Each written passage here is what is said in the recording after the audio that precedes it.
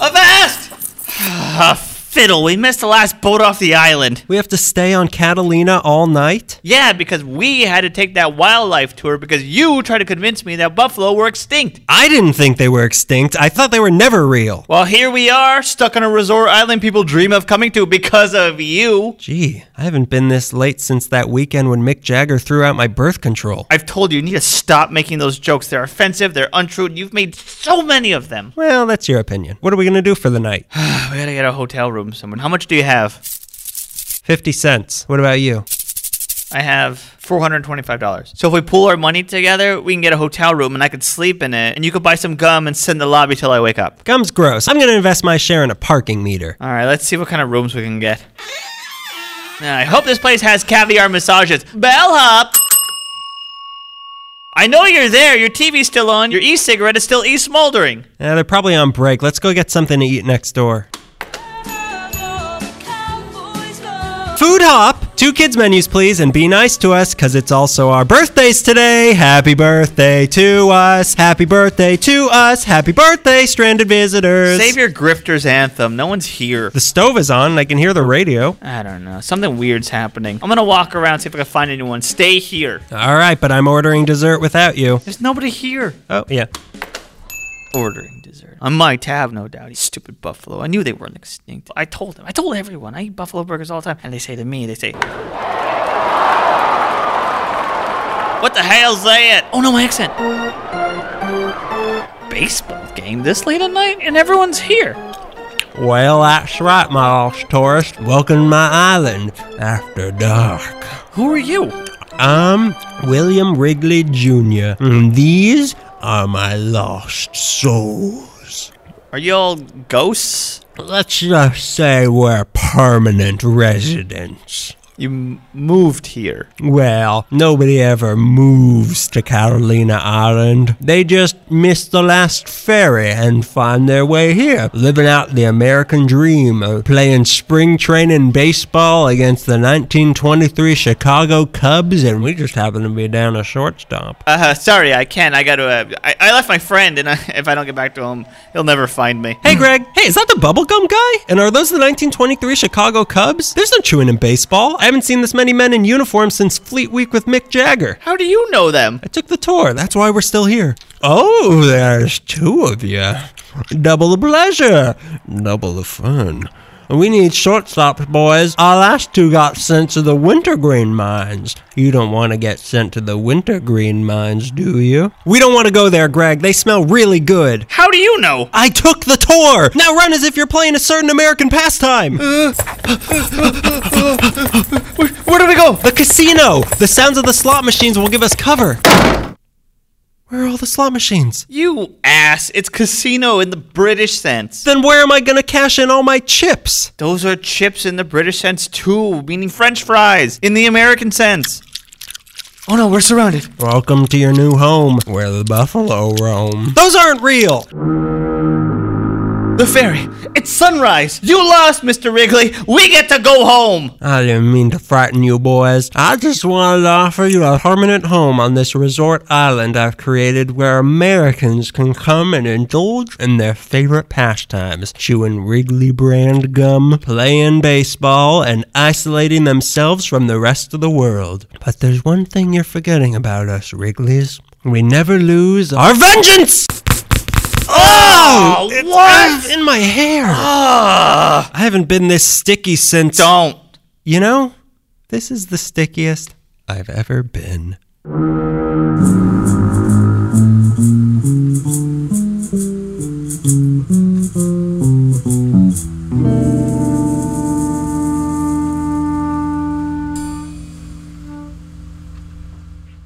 Here we go.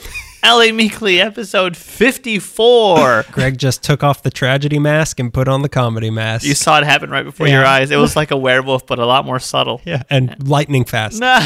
He came in here the most depressed person I've ever seen. And all of a sudden, now he's, what, Will Rogers or something? The happiest man not alive? You are my full moon. And that's supposed to sound romantic, but it's really mean. Welcome to episode... 54. 54. It is. Yeah, 54 of Ellie Meekley. You got a joke on that? Club 54? That's something not a about thing. disco. Is Club 54 a thing? Yeah, disco. But it probably wasn't called Club 54. What was it called? Studio 60?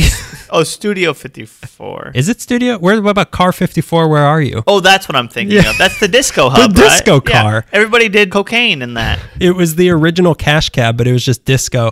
So welcome to our new episode. Before we get into it, hey, what's happened in the past month? What's one thing you want to do? What happened in the past? happened? That could be the title of this segment. What happened in the past month? It can be the title of the entire episodes from now on. What What happened happened? in the past? That's certainly how people react to it once they hear it. Ha ha ha. So It hurts to laugh. what have you? Greg walked into a shovel. That's I what walked happened. into a shovel handle on Monday. A la It's Sancho Friday, Bob. and it still hurts. What have I been up to? Yeah, other than jousting with shovels. Am I allowed to have a tirade before I tell you what I did this month, or are we Yeah. going to skip that? I'll allow it, but not for Give me- 40-second tirade. Count me down. Political candidate debate style. And now you have the floor. Let me interrupt. This happened only a couple days ago, but Baxter Street in Echo Park, the steepest street, is now a one-way street, which is ridiculous. It cuts down half my navigation skills. Like, it's so easy to hop over the hill, and all you have to do is move aside or don't hit a car. But I don't know why these new people, like, they try to turn around, their cars flip over. Like, how does that even happen? Is it an infomercial for Hey. how to drive? Like, what's going on? My car got stuck halfway Yeah, up. I've been stuck midway too.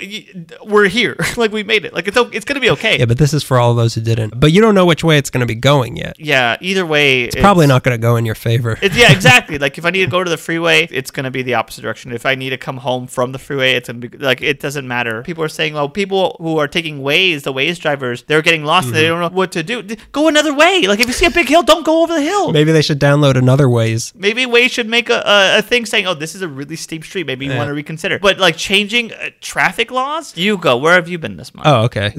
So that's not your thing, right? No, that's not my thing. That's just something I'm angry My favorite about. thing this week is traffic regulations.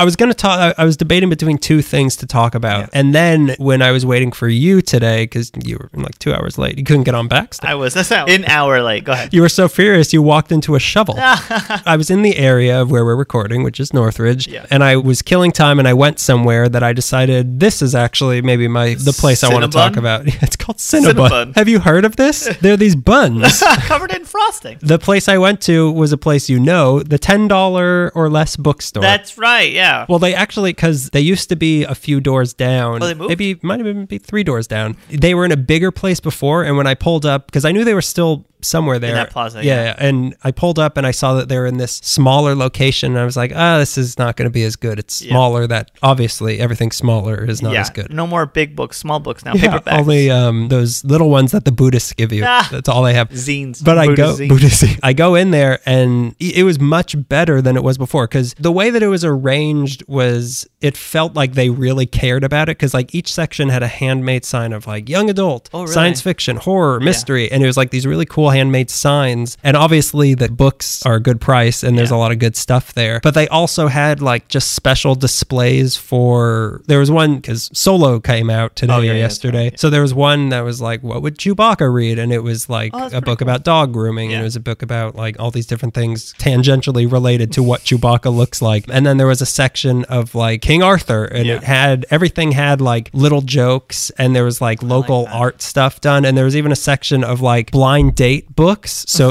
it was books wrapped in like what is it called? Gift wrap. I haven't gotten one in so long. Tissue. And no, like wrapping paper. So you can't see what the book is, and then there's just a sentence on the front vaguely relating like, this is a story about this and this, and you can buy it, I don't know, That sounds maybe pretty like $2 or something, and Yeah. you just get a random book. It's a cool bookstore. First of all, obviously it's cool to be that there's a bookstore, but also that they seem to have a sense of humor and care about the arrangement and the collection in the bookstore. I thought was really nice. I like that the care obviously shows in small little bookstores like that, or any small little mom and pop shop, like the concern and care over display stuff is really cool. It felt, and it also felt, since it's so near CSUN, college students having fun, but in a good way. Yeah, having fun. In a way that doesn't make me nervous. having fun in a customer service way. Yeah. So you've heard my rap that I give at the emphasis on orientation. It's very nice that now the empire of giant bookstores Has fallen. And now the peasants have taken over exactly. again. The little bookstores are starting to come back. Yeah, but there was also next door to it was this coffee shop that there were people out front. Someone was teaching them how to paint. Yeah. And they had all these easels set up and they were doing paintings. And then inside there was a musician playing and it was nice. And that's like literally next door to the bookstore. That's great. And it was just a nice feeling between those two stores. And then there's Big Lots. And I went to Big Lots and I bought everything. I didn't shop at the other places, but it's very nice that they have there. great books at Big Book Lots. Just so you know, it's at Tampa. I have the address. It's 8978 Tampa Avenue. In that big plaza with the Big Lots, obviously. Go for the Big Lots. Yeah. I'm glad you were late today so that I could go in that place. There's that big Movie World bookstore in Burbank closed, which Yeah, bugged I know. me out because That sucks. I've been going there since. I remember we were in line to see Jurassic Park.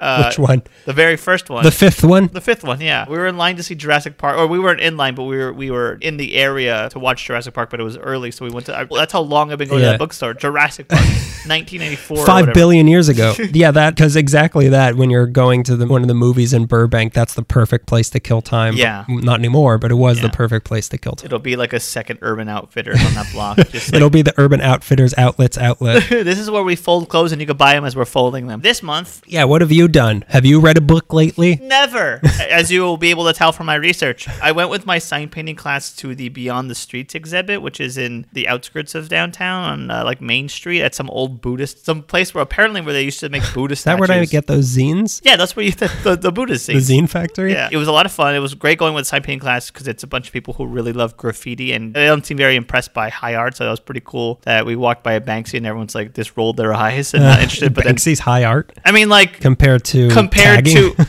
a bunch of pictures of tagging on trains from New York, like Brooklyn in the 80s, which I think is much cooler. It's just a lot of people like, look at the line work, and it's really cool. We went, we had our tour. There was like a curator, and then with her helping give the tour was a street photographer who's really famous. His name is Estevan Orio. He's a very famous photographer. It's a lot of like Chicano gang culture and stuff like that. He's also like shot the Kardashians, and he's kind of famous he's the first person to photograph people doing the gang sign of the LA, like the Dodgers hat. He took a photo of that. It's like now people do, like Vince Scully does it. Like it's a big deal. But So Vince Scully's in a gang now? Yeah, he's a gang. They jumped him retired, in. yeah. But yeah, no, he was there talking about stuff, and he's worked with Mr. Cartoon and Cypress Hill and stuff. So he was there talking about his work and Mr. Cartoon's work, because usually Mr. Cartoon's there giving tours for students and stuff. But having someone there talk about his own work and then street art as a whole and stuff, and just like Chicano culture was really neat to have him there for that. Yeah. But tell me more about this Banksy. It's like a sister exhibit to Art in the Streets, which was at LACMA a couple of years ago. Yeah, that was at Mocha. Mocha, yeah, in Little Tokyo. So it was a lot of same artists, but a lot of different artworks and stuff like that. Me and my love for train graffiti, I was appeased there. But it's really great if you're,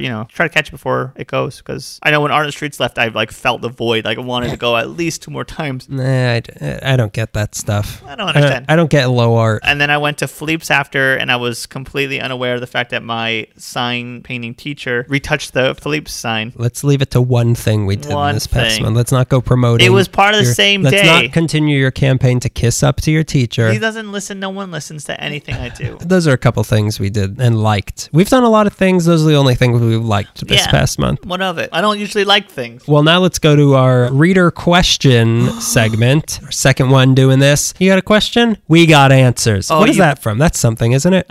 You got questions? We got answers. Isn't that Larry H. Parker? Probably not. He's the original Ask Jeeves, right? You got questions? We got answers. What's baking powder made out of? Larry H. Parker? Am I bleeding the normal amount?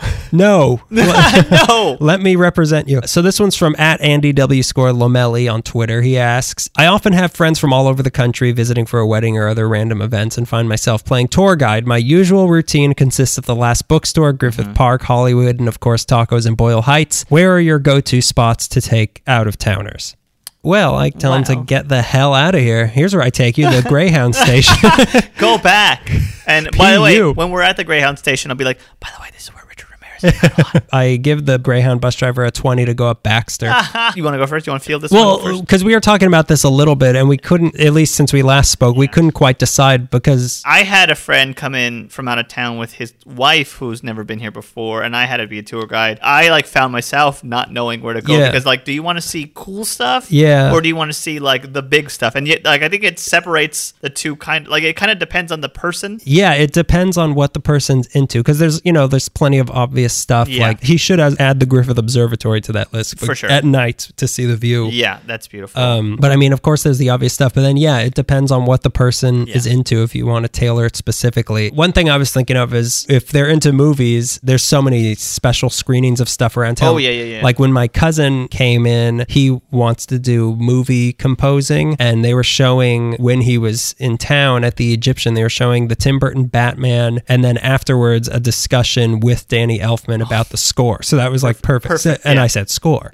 So it depends what the person's into. There's probably something hidden and specific like that. Yeah, there's so much specific stuff. Like I wrote down the obvious stuff just in case. Farmers Market is great. The Biltmore, you can walk around the building, and they have like a couple restaurants and bars there. That's true.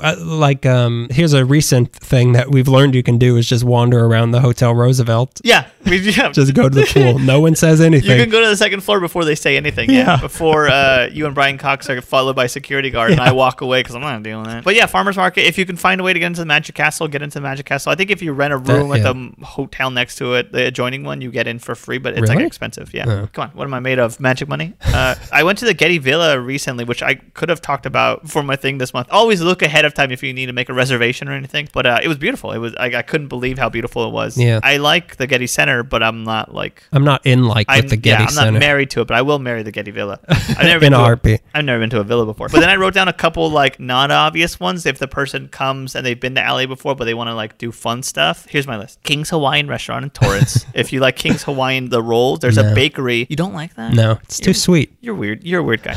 But if you get a hamburger from there, they'll make it with the King's Hawaiian bread. Redondo Beach Pier is really great. They have a restaurant bar called Tony's on the pier. Is that place still there, or did they close? I think it's still there. I haven't been there in a while, but I believe it's still there. If you get a Mai Tai, they'll give you a glass with a free glass, like a rocks glass. The Rose Bowl swap meet, if you're here on a Sunday, is fantastic. The street where they caught Richard Ramirez is really cool if you're into that kind of stuff. Long Beach to the 4th Avenue, they have a bunch of vintage shops and stuff like that. You know what I actually heard on another podcast is that if you go to the swap meet in Long Beach, it's like most of the same vendors as the Rose Bowl one, but none of the traffic and parking hassle. Well, those are just a few things to take your ingrates that come to visit. I mean, they're not happy going to see Ripley's Believe It or Not anymore? We walked down Hollywood Boulevard, but his wife wanted to because she kind of wanted to see like grimy Hollywood. And trust me, all of Hollywood is like what you think is Hollywood is actually Los Feliz. And also, look at Esotouric has crime tour like just tours. Those are expensive. They're expensive, but if you're in town and you like Raymond Chandler, you could always do that. That's true. Anyway, we've spent enough time on this. Let's get to the meat of the episode. The King's Hawaiian meat of the episode. Good job. The sweetbreads, but in the sense that it's brains and heart and stuff like that. We didn't even talk about what we're talking about this month. It occurred to me that we didn't even say up top. We're going to be talking about Catalina Island. Woo! You've been there. I've been there twice. Tell me about it. You see, there's this island by the bay. That's in the bay. It's also the bay. It also happens to be the bay, but it's in the bay. And then you have to cross the bay to get there. It's kind of complicated. Yeah, it's a nice place. I mean, How is it nice, though? It's just nice. What do you want me to say? I meant, it's Nice. Sorry, it's France. I was thinking about France. It's my niece. I'm related to this island. It kind of has like a Santa Barbara sort of feel. Okay. For like better. Sleepy beach town? Yeah, for better and worse, it has that Santa Barbara feel. It's a little island getaway. It's a small town. It's everything they told you it was? Yeah. You don't have to, I mean, in my opinion, you don't need to spend more than 2 nights, maybe in 1 night there. No. What's that mean? There's a 1 night stand. You ever heard of a 1 night stand, kids? Then you swim back to the mainland. Never heard of her. Don't miss the ferry this time. 3 bells. There's a lot of really good stuff to see, but then, after a day or two, it's like, yeah, I've seen it. We're beating the same path over and over again. You're continually moving clockwise around the ocean to get to a place you started at. Because the whole island is surrounded by a conveyor belt and they just stand on it. The thing is, because I want to see the inner parts of the island, but there's no cars. Only a few people can have cars on the island, and you can't bring your car to the island. So there's no way to really get there unless you rent a go-kart, but it's was crazy fees. It was $30 an hour to go on the golf carts. I mean, they drive more than 80 miles an hour, right? A golf cart? That means I could see everything. Supercharged. They're nuclear powered. That's the secret of Catalina. But yeah, it's a nice place. Cool. I've never been there before, and I'm surprised that you haven't been there. I mean, no one's invited me, so like, why would I? Don't even know how accessible. I didn't even know that I take off from Long Beach. I thought I had to go to like San Diego. I didn't realize that it's right. We're taking here. the long way. We want to get to the south side of the island. We're gonna go around the continent, and like I had no idea how close it was. I thought it was closer to Newport Beach. Yeah, you have to leave from Tierra del Fuego if you want to. Is that a joke? I don't know if that's a joke. That's the thing. Mainlanders. You can leave from San Pedro also. You don't have to leave from Long Beach. Oh, really? I think you can also leave from Newport Beach if you want to. Let's get to this. I'm going to start with the prehistory of it, and then you're going to get into the resort history of it. How it became a resort town. Yeah, how it became Little Santa Barbara by the sea. In the sea. Little Santa Barbara in the sea. I found my love at Avalon. By the sea, by the beautiful scene. And here we begin. We all know Catalina Island as the resort city of 1,000 golf carts, but before it became the playground of drunk beach lovers and frugal birthday boys and girls, it was just an island. Cut to 20 million BC. The island was pushed out of the ocean sometime between then and 5 million years ago, around when Jurassic Park came out. This was promotion for the premiere of Jurassic Park. This is Jurassic Park Catalina. I mean, part 2 of Jurassic Park came close enough to being Jurassic Park Catalina anyways. I don't know why it's not even a joke. So it's 2 miles long, 8 miles wide at its fattest, and 1 mile wide at its skinniest. What is it describing? Now, if that isn't a figure I could get behind. So it covers a total of some 47,884 acres, with its highest point being Mount Orizaba at 2,097 feet high. The whole thing, it's 26 miles off the coast from San Pedro. All right, so it's a half-hour drive. Yeah. Just hit the wharf and keep on driving. You have to hit it at 120 miles per hour just to make it like a couple miles. If you can do the calculations, you can get there in your own car. If you can get flight from your car, you'll make That's it. how the people who have cars there, that's how they got them there. They launched off Port San Pedro, Sacal. that big bridge that guy jumped off. Yes, Edmund Pettus or whatever. What is it? Tony Scott? No, not the person. Isn't the bridge called? I don't remember. It's not the Edmund Pettus Bridge. That's the bridge from Selma, isn't it? What's the name of that bridge? I have no idea. I said it before and I don't remember because I don't remember anything. Well, you don't care about civil rights. It's home to many plants and animals, including 60 species that aren't found anywhere else in the world, such as the Catalina Island gray fox. Ooh. It's called the Rich Ben. It's also known as Robert Altman. Let's get the mystery of these bison out of the way. Not native animals to the island. What? What does that mean? They didn't spring from the earth like Rocky and Bullwinkle at the beginning. Animals from the Midwest didn't just appear on an island? I'm confused. You Tell me about mean it. that this wasn't a chunk blown out from Yellowstone? So they were brought over in 1924 for the filming of the movie The Vanishing American. They brought 14 of them on a boat for the movie, but in the middle of the production, they ran out of money, so they couldn't afford to bring them back to the mainland, so they just left them there. And they did what most people go to Catalina for and got down to making offspring. And eating grass.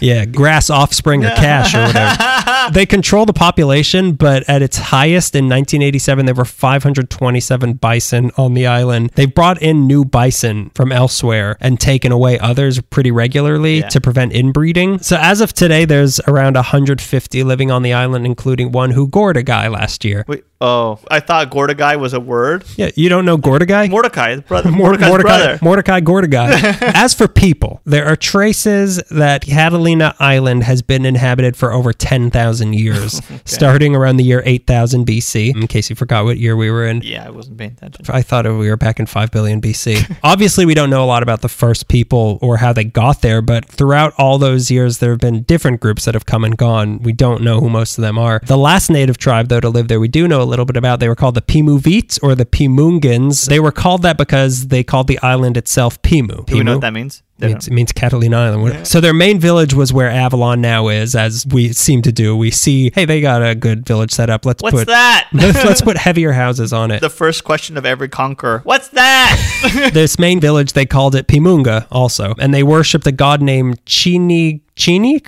who was one of 3 forms of a god who also went by a name we might be more familiar with, Quowar. Oh, yeah. Who is the same god that many other tribes in the region who they believed in, making the Pimuvit part of the general tribe we now know as the Gabrielino or Tongva or Kich. So they're all related. Okay. Not literally, but they're all cousins. They're all tribal cousins. They're all related, not literally. They're cousins. They're cousins. So they live mostly off the fly fish and the abalone and sea lions that were abundant around the island. They found found mounds of abalone shells that were piled 10 feet high. Clam bake. A favorite food they had was called islay, which was the kernel of a type of plum that grew on the island. English-speaking people later called it mountain cherry, which is where the name Cherry Valley comes from, which is on the island. None of this makes sense to you because I haven't been there. Yeah. Hey, I've been reading some of these words in books. I've heard of plums. I'm like Rumpelstiltskin. No, what's the princess? I'm like Rumpelstiltskin. I'll spin gold for you. Is it Rapunzel? Just looking at the Which world from the one? window? Well, you wish you were Rapunzel. All people want to be Rapunzel so bad. There's two types of people in this one. People who want to be Rapunzel, and then there's Rumpelstiltskin. Guess which one you are. So the plants on the island weren't very helpful nutrition-wise, aside from the cattail and chia, so they needed to trade with other tribes. So that meant that they needed a way to get off the island, which they had in the form of long canoes called teots, which were made of redwood. They were really long, right? Yeah, they were held together by plant ropes. They could fit 30 people at a time. Like that. That's like a limo. party bus. Yeah. That's a party bus. That's a Hummer canoe. Only 2 people needed to go. The rest were a band that was playing.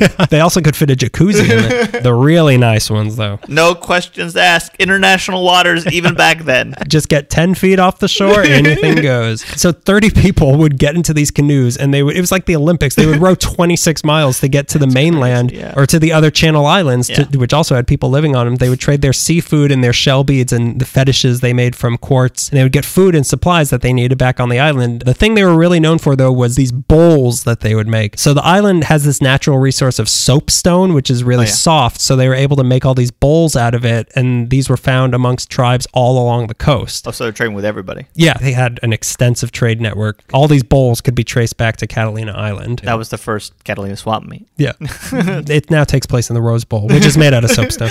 They even used the soapstone to make these sort of like carved paintings that people got out. So they were trading like art. Like they would make I made this still, for you. what is still being done on the island today, pretty much. Like it's an artist colony. Yeah. So much later on in 1899, I'm going to jump around a little bit. Yeah. All right, we're done. I jumped to the end. 2022.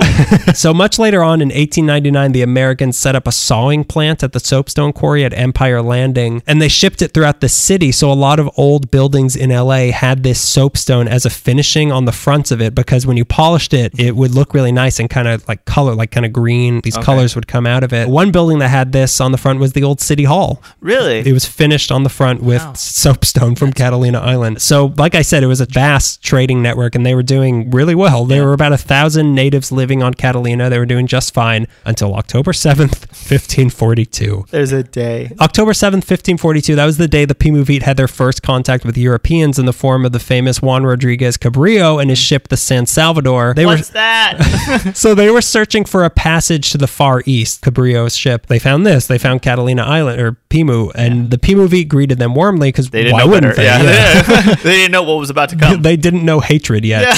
So Cabrillo and his men stayed for 12 hours and then claimed the island in the name of the King of Spain, and they renamed it San Salvador after his ship and left. But he seemed to come back repeatedly and use the island as his base for exploring the other Channel Islands. Yeah. About a year after this first contact, Cabrillo broke his leg in a skirmish with some of the natives on one of the islands, and he died on San Miguel Island, but it's believed that he's buried somewhere on Catalina Island, which is kind of weird. This is what's weird. After that, the Pimuvit had no contact with Europeans for 60 years. That's just such a weird memory for people to have to recall to their grandkids. Like these white creatures showed up 60 years ago. Yeah, right. That never happened. Come on, Grandma. Then the second contact was November 24th, 1602, with the ship of another Spaniard named Sebastian Vizcaino. I read this story, and it's... What did you read? He came, he carved a face into one of their sacred statues, and he shot a raven, which they thought was important. That I don't know if that was him, but we'll get to the raven. Okay. I don't know about this face carving thing, though. I think you made that up, because I think you still crave attention during my stories. But yeah, we'll get to that crow Why story. aren't I talking? I want to carve my face on this story. So Vizcaino seemed to think he was the first European to discover the island, so he decided to give it yet another name. So he had arrived the day before St. Catherine's Day, so he decided to rename the island in honor of her, calling it Santa Catalina, and for some reason that stuck forever. He stayed on the island for about 2 days and then left, leaving the locals with another weird memory of white people for close to 200 years. That's insane. Like that was the fastest they can come back. I know. We'll be back. ASAP, which is 200 But years. it's that sort of thing that, like, when you hear certain alien stories, imagine someone 198 years after this contact hearing the story of, like, people with white skin came once. Like, yeah, right. That doesn't exist. That doesn't happen. Like, what if aliens did come 200 years ago, and at this point it's like, yeah, right. It's also weird that we can, God, that's like 8 generations of people or It's something. crazy. The United States is barely older than that. Yeah, and then we like try to sum it up in books like, and then nothing happened for 600 years. Like, are you kidding me? I know. It all really happened when the Spanish came. But even before that, they've been living there for 10,000 years. Something happened. And we summed it up like, oh, that's 10,000 years. I know. So in 1769, the island was yet again discovered by another Spaniard named Gaspar de Portola, and it was the same year that the first mission in Alta California was built. So here we go. Yeah, with fast-track destruction. Here we go. So the population on Catalina Island was physically decimated due to the diseases that more regular contact with the Spanish brought, and their way of life was decimated with the new mission way of life. It destroyed their trade network that they had developed all along the coast. That's so like done. the communal living at their own expense own people. But that didn't hit them yet, because... Are they still isolated, though? They're still isolated, but they can no longer trade, really. Oh, yeah, so yeah. You'll see what happens. I see what you mean, though. So, no, you don't see. Not yet. You haven't lived it.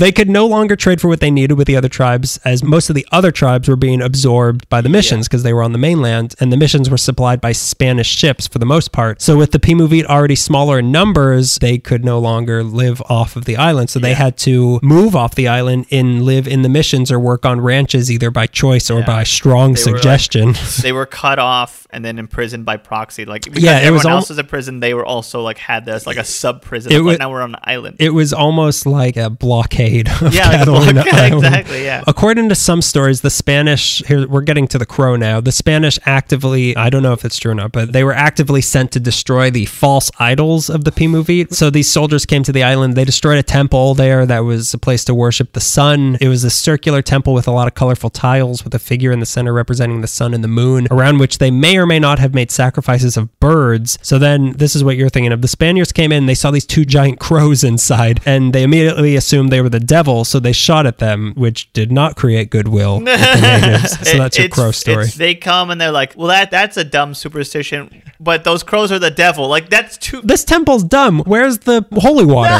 Where's the water that makes you God or whatever? I don't know what happened. So in 1803, they even considered putting a mission on the island, because 1803, there were 400 Pimuvit living on it, and they thought it might be worthwhile. But in just 2 years, over 200 of them died from measles, and they decided it wouldn't be worth it to them because the population was too small, and they wanted to keep all the missions on the mainland. I almost said, like, good luck getting all the lumber to build a mission across the ocean in canoes, but then I thought, well, they would just make them do it. They would fell the whole island to build whatever they needed. They would drain the ocean just to get to it. The population on the island kept going down and down and down, and by 1807 there were only 40 to 50 Pimuvit still on the island. So this number drop was a combination of them moving off the island. Many of them died from disease. There was even one story that probably isn't true, but that some Russian pelt hunters that were in the area killed a huge number of them to take the fur that they had. This probably didn't happen on Catalina, but there is proof that there was a huge massacre by the Russians on San Nicolas Island. Really? Like, they found a lot of natives with bullet holes in their temples. Jeez. I didn't know that the Russians had done that. I know that they were here, and the reason the Spanish wanted to come to Los Angeles is to beat the Russians here. Well, the story that continues to this day. The Spanish and Russian war for California rages on. But I didn't know that they were attacking the native population. Why wouldn't they? They're invaders. Why wouldn't they? They were here to take their fur. Yeah, and they had guns. Yeah. Like, why wouldn't... Like, that's 2 reasons. Yeah. We have guns and you have fur. By 1820, there were no Pimuvit left living on Catalina Island. All that was left was burial sites and scattered relics, which the future residents of the island just couldn't even leave those alone. So this is where I'm going to jump ahead a little. In 1881, a 15-year-old boy named Ralph Glidden moved to Catalina with his family. He grew up to be a carpenter on the island, but one day he was looking for some pearls by the beach, and he stubbed his toe on a skull that was sticking out of the ground from a native burial site, and he developed an interest in archaeology. Oh my God, this is your daydream. This is you. This is the person you want to be. No, don't lump me in with this guy. I found a bone, it's a skull, and I want to go to college. This is if I grew up in a trailer. This guy who didn't graduate from high school started referring to himself as Dr. Glidden, and in 1915 he started digging up as many Pimuvit burial sites as he could find on the island and cataloged their bones and relics. So he dug up hundreds hundreds of these burial sites from Catalina and a few other Channel Islands. And then in 1918, he sold his entire collection to the Hay Foundation of the Museum of the American Indian in New York. But the next year, when Wrigley bought the island, he made this sort of digging off limits to anybody but professionals who got approval. He gave the digging rights on the island to the Field Museum of Natural History in Chicago, who then made a deal with the Hay Foundation to do the actual digging, and those two museums would split the findings. And lucky for the Hay Foundation, they had a contact who was already kind of working for them on the island, so they hired Glidden to dig. So he started digging again. So he started digging up all the burial sites, and he claimed to have excavated over 801 grave sites from 105 locations on the island. But in 1922, they reduced his funding, and in April 1924, they cut it completely. So now Glidden had no way of making money. So what he decided to do was open up a museum in a giant tent, and he charged 35 cents to come in to see all of these bones and tools that he dug up. He called it the Catalina Museum of Island Indians, and this was the first museum on Catalina Island, that's something. I got a better name for that. Grave Robber's Tent. I know. Once he moved out of that tent and into an actual building, he didn't just have the bones on display. He had them arranged in designs a la Ed Gein. The windows were lined with toe, ankle, wrist, and finger bones. What a ghoul. Yeah, he used leg and arm bones to hold up the shelves. There were vertebrae all over the ceiling. And remember, the families of the people whose bones these used to be most likely didn't even know this was happening. And if they did, of course, they did not give permission to this. It was completely unethical and disrespectful. And going along with the Ed Gein comparison, people referred to it as cultural cannibalism. But of course, most people at the time didn't feel that way. Locals referred to Glidden as Uncle Ralph. Some called him King Ralph. And the museum was open until 1950. His eventual plan for the museum, which thank God it never happened, was to build a 16-foot skull on top of the museum so that the first thing you'd see when you were pulling up to the island was a giant skull. Welcome to Skull Island. It's a resort. What do they got in there? King Kong? Jurassic Park. 5 billion years ago. I know that you came up in Chicago, Wrigley, but why would you send the remains of Native Americans from California to Chicago? Yeah, now I was thinking the same thing. Like, there's a natural history museum in Los Angeles. Yeah. That was weird. Yeah. But also, these things so is belong in a everything else. museum. These things belong in a museum in Chicago. So now I'm going to get into some of the supernatural weird stuff about the island. Please do, because I don't. Because Glidden also made some crazy claims about some of the things he had dug up. Was the guy with bones all over his apartment? I think he might have been a little unbalanced. So he claims that he found a 138-pound soapstone bowl, which I think maybe he actually did. But he claimed that inside of the bowl were the bones of a royal Pimuvit princess that was clutching the edge of the bowl, peeking over the edge. And the bowl was surrounded by the bones of 64 children buried in 4 tiers below it. And then below that was the skeleton of a 7-foot-8-inch tall creature with a spear stuck into his side. So Glidden claimed that... You drawing a comic? Like, what are you talking about? Is there even enough room? It's like when the Simpsons pans down from the second floor to the first floor. It's Glidden's Inferno. Glidden claimed that this was one of a race of the 7-foot-tall-inch thing. He claims this is one of a race of giants who used to live on the Channel Islands that were all between 7 and 9 feet tall and were fair-haired and fair-skinned and were worshipped by the natives as gods, since many of these skeletons he claimed to have found were buried around similarly huge bowls. You didn't go to college. You don't know. Like, you're not an educated man. You don't need to go to college to know this. Yeah. This was so obvious. It's so obvious that they were fair-skinned and had fair hair. By Their looking bones at were white. So many saw these claims as a publicity stunt for his museum, and there was very little evidence of these skeletons. There were a few pictures. Other than that, as the story goes, they were sent to Berkeley and the Smithsonian to be kept in secret vaults, these skeletons. So what is strange, though, is that in 1913, a German scientist named Dr. A.W. Furstenon said that while on Catalina, he found an 8-foot-tall skeleton buried under hard black sand in Avalon Bay that mostly disintegrated when he brought it up in contact with air. Convenient. Yeah. And then the disintegration went into a vault in Switzerland. I have a frog in a box and it does jazz numbers, but only when you're not looking. But not when I'm on Catalina Island. Also in 1959, on both Santa Rosa Island and San Nicolas Island, supposedly 7-foot-tall skeletons were found with 6 fingers and toes and double rows of teeth. So these findings give support to people, findings in quotes, give support to people who believe that there's an entrance into the inner hollow layers of the earth on Catalina, and these were the guardians of that entrance. But the reality is that people had seen receipts in Glidden's museum of him buying bones from stores on the mainland and just mushing them together to make these crazy things. But hey, conspiracy theories are fun. Yeah, no, it's a lot of fun to think about a big hole on Catalina. Don't just think about it. Go there. Take my tour of Catalina to the big hole. Have you been to the hole? Spend a third day there. Go to the hole. Oh, it's hole with a W. You're going to see everything. So in 1962, the Wrigleys bought his collection and gave over 50,000 artifacts and 30,000 teeth to the Catalina Island Museum. So they at least it stayed local. I'd like the bones of Glitman to put around my Glitman. apartment. Give me the bones of Jiminy Glick. 200 of these skeletons that he found are now in possession of the Fowler Museum at UCLA. Oh, okay. That's close. Yeah, we could go see those. We could We mush go- them. We can go check those out. If you'll indulge me a little further into the supernatural folklore of the island, here we go. Catalina is also considered to be a hotbed of UFO activity. Okay. The first major one happened on July 8th, 1947, not even a week after the events at Roswell, when at 1 p.m., hundreds of people saw 6 discs flying fast from the northeast over Avalon, then over East Peak. They flew in 2 sets of 3, and as estimated by some Army Air Corps veterans that saw it, they were going 850 miles per hour. That's weird. Then on April 15th, 1966, at 9:45 a.m., a silver disc flew through the sky at around 170 miles per hour. This was explained as a weather balloon. Sure. It's always a weather balloon. I've never even seen a weather balloon. Are they real? I would be just as excited. So then on January 26th, I believe 1980, a pilot named Noah Felice was having lunch with his cousin when his cousin told him that he had some thyroid condition and he only had 5 months to live. So Felice decided they should fly to Las Vegas right then and there. So they took, there's only one cure, and their name are Siegfried and Roy. Take one every 6 hours as necessary. Call me in the morning. But I won't answer because it's Vegas, baby.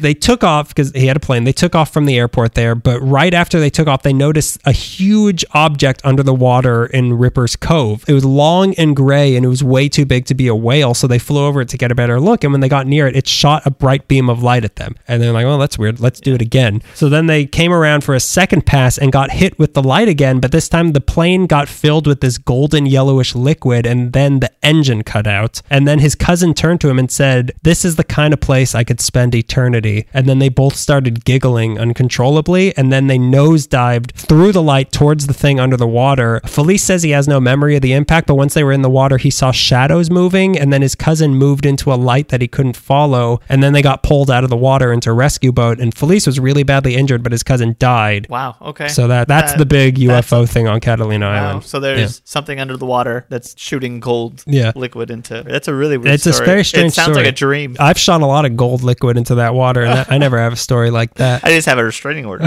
All I got from it is some sort of certificate I have to show my neighbors. Right? I don't like to brag, but I have to go door to door, tell everybody about it. So let's get back to the island in the early 1800s. By 1805, Spain's grip on the island was being challenged as more and more Russians, Americans, and Aleutians were coming to the otter-rich waters around Catalina to hunt them for their pelts, which sold very well in China, which I feel like is like most of the work being done in Los Angeles, I feel like is being because China's buying China. it. Now they're called movies.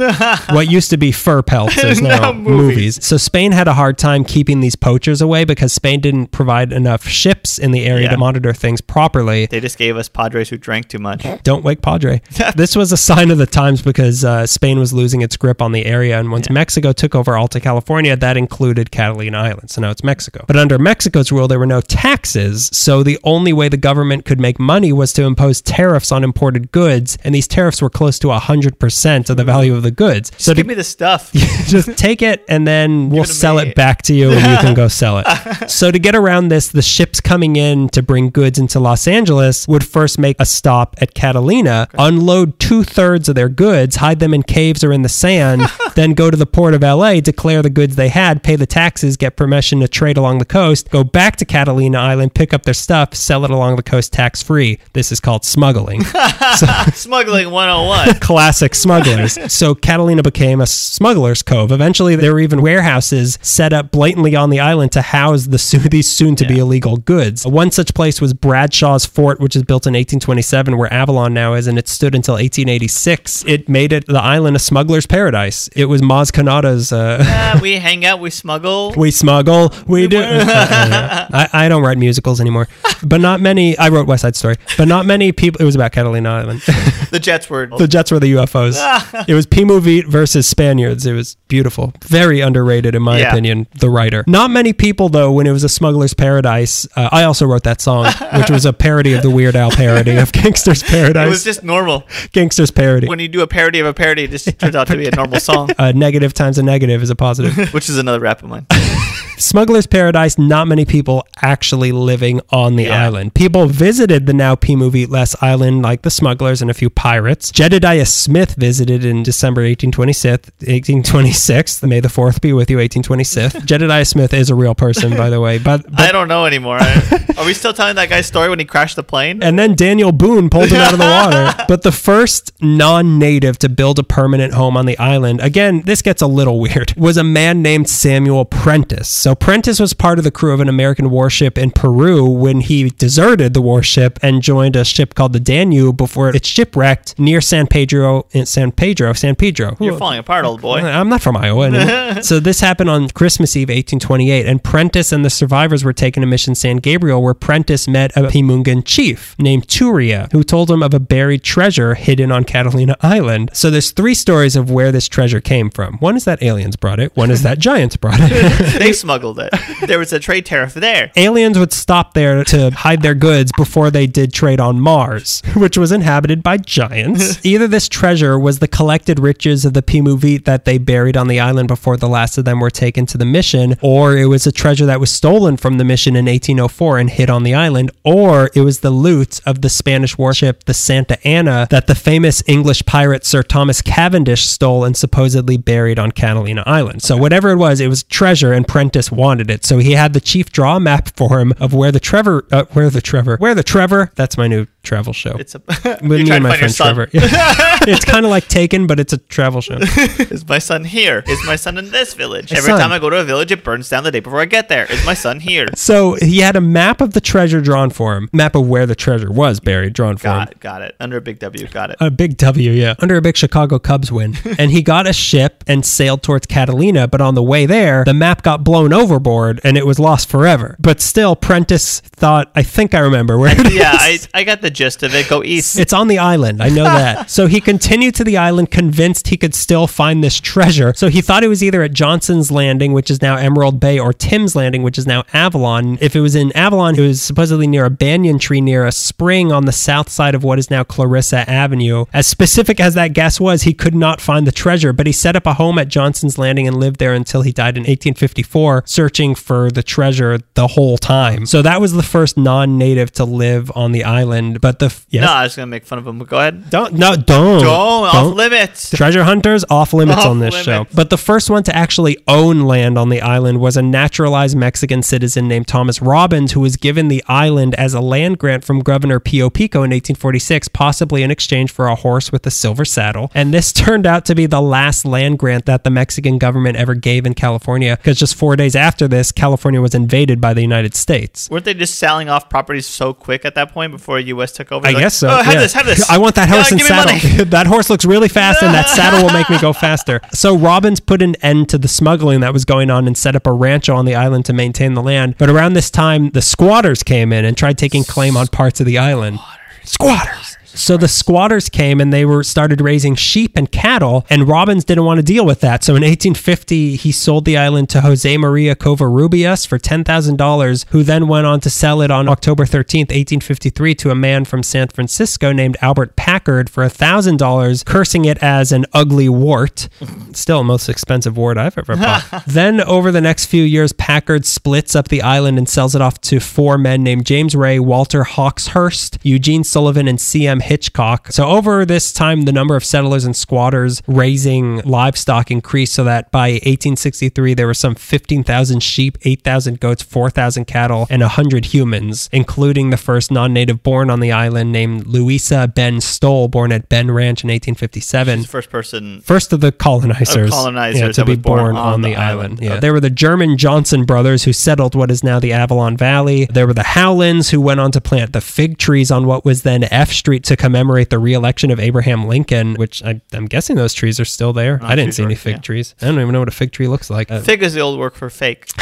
Just like that treasure, it's fig. There was still some smuggling going on, but this time it was human smuggling of Chinese immigrants trying to come into the country to find jobs working on the Transcontinental Railroad. So they would be smuggled into Ironbound Bay, Lobster Bay, and Smuggler's Cove, and then housed at what became known and still is known as China Point. This was called the China Boy traffic. I don't like that. It was sponsored by David Bowie. Is that China Boy or China Doll? It's China Girl. I prefer China Boy. We're What do you mean? What do you mean? What are you implying? So the most exciting days on the island at this time, other than China Boy days, were there was Election Day and Sheep Shearing Day. Those were the Sheep shearing, like cutting their fur off? Okay. Yeah. Gather around, bring all 15,000 of your favorite sheep. But half of the people living on the island, though, were miners, not underage people, miners, because Catalina had a little false gold rush. It was fig gold. This gold's fig. In the early 1830s, a man named George C. Yunt was on an otter hunting expedition aboard the Refugio, which we've actually talked about that boat before. It was the first schooner built in Los Angeles and was built by our old friend William Wolfskill. Oh, that's right. This is what it came to do. So they came to the island, and Yunt discovered what he called a ledge of gold-bearing quartz. But when he came back to the island after the expedition to try to find some gold, he couldn't find that ledge again. What is it? People get turned around on this 2-mile stretch of land? It's lost, man. So he came back 3 times over the next 20 years, but he never found it. But then in 1863, a geologist named Dr. Cooper surveyed the island and decided that there could potentially be minerals to be found on the island, and one of these minerals could possibly be gold. So on that strong hunch, the first claim was made in April of that year by Daniel Way at the Isthmus on the island, and he called it Monmouth Claim. So that was the first claim. Monmouth. Then came more and more, and actual mines were built in Cherry Valley, 4th of July Valley, and Mineral Hill, with names like the Shining Star Mine, Great Eastern Mine, Ben Franklin Lode, and the Gem of the Ocean,